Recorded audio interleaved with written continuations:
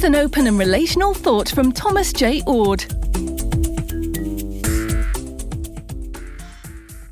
Donald Wayne Viney is a retired philosopher who is an expert on the thought of Charles Hartshorne.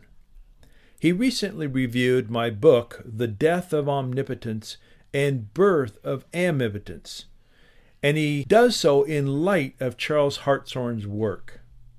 You can see Donald Viney's full review on the Center for Open and Relational Theology's website. But I'd like to read one short excerpt from the lengthy review to give you a taste of Don's way of thinking. Near the end of the review, he says this: "For Thomas J. Ord, as well as for Charles Hartshorne, the one non-negotiable divine attribute is love. Both reject the extreme forms of apophatic or negative theology. In other words, the claims that we can know what God is not, but not what God is. Another aspect of theology that gets tied up in these knots.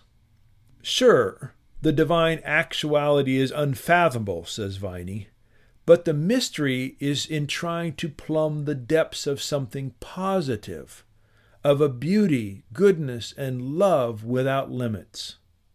Viney also writes in the review that Charles Hartshorne did not self-identify as a Christian, although Ord does.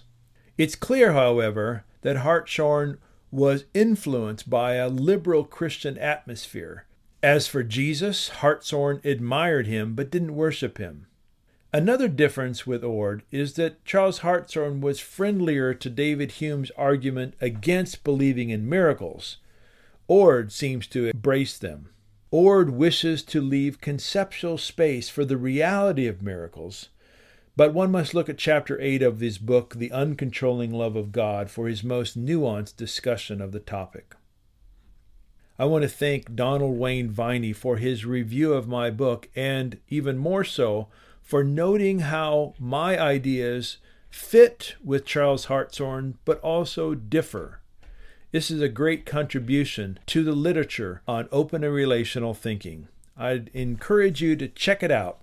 The review article is called Theology Tied Up in Knots, and you can find it on the Center for Open and Relational Theology website.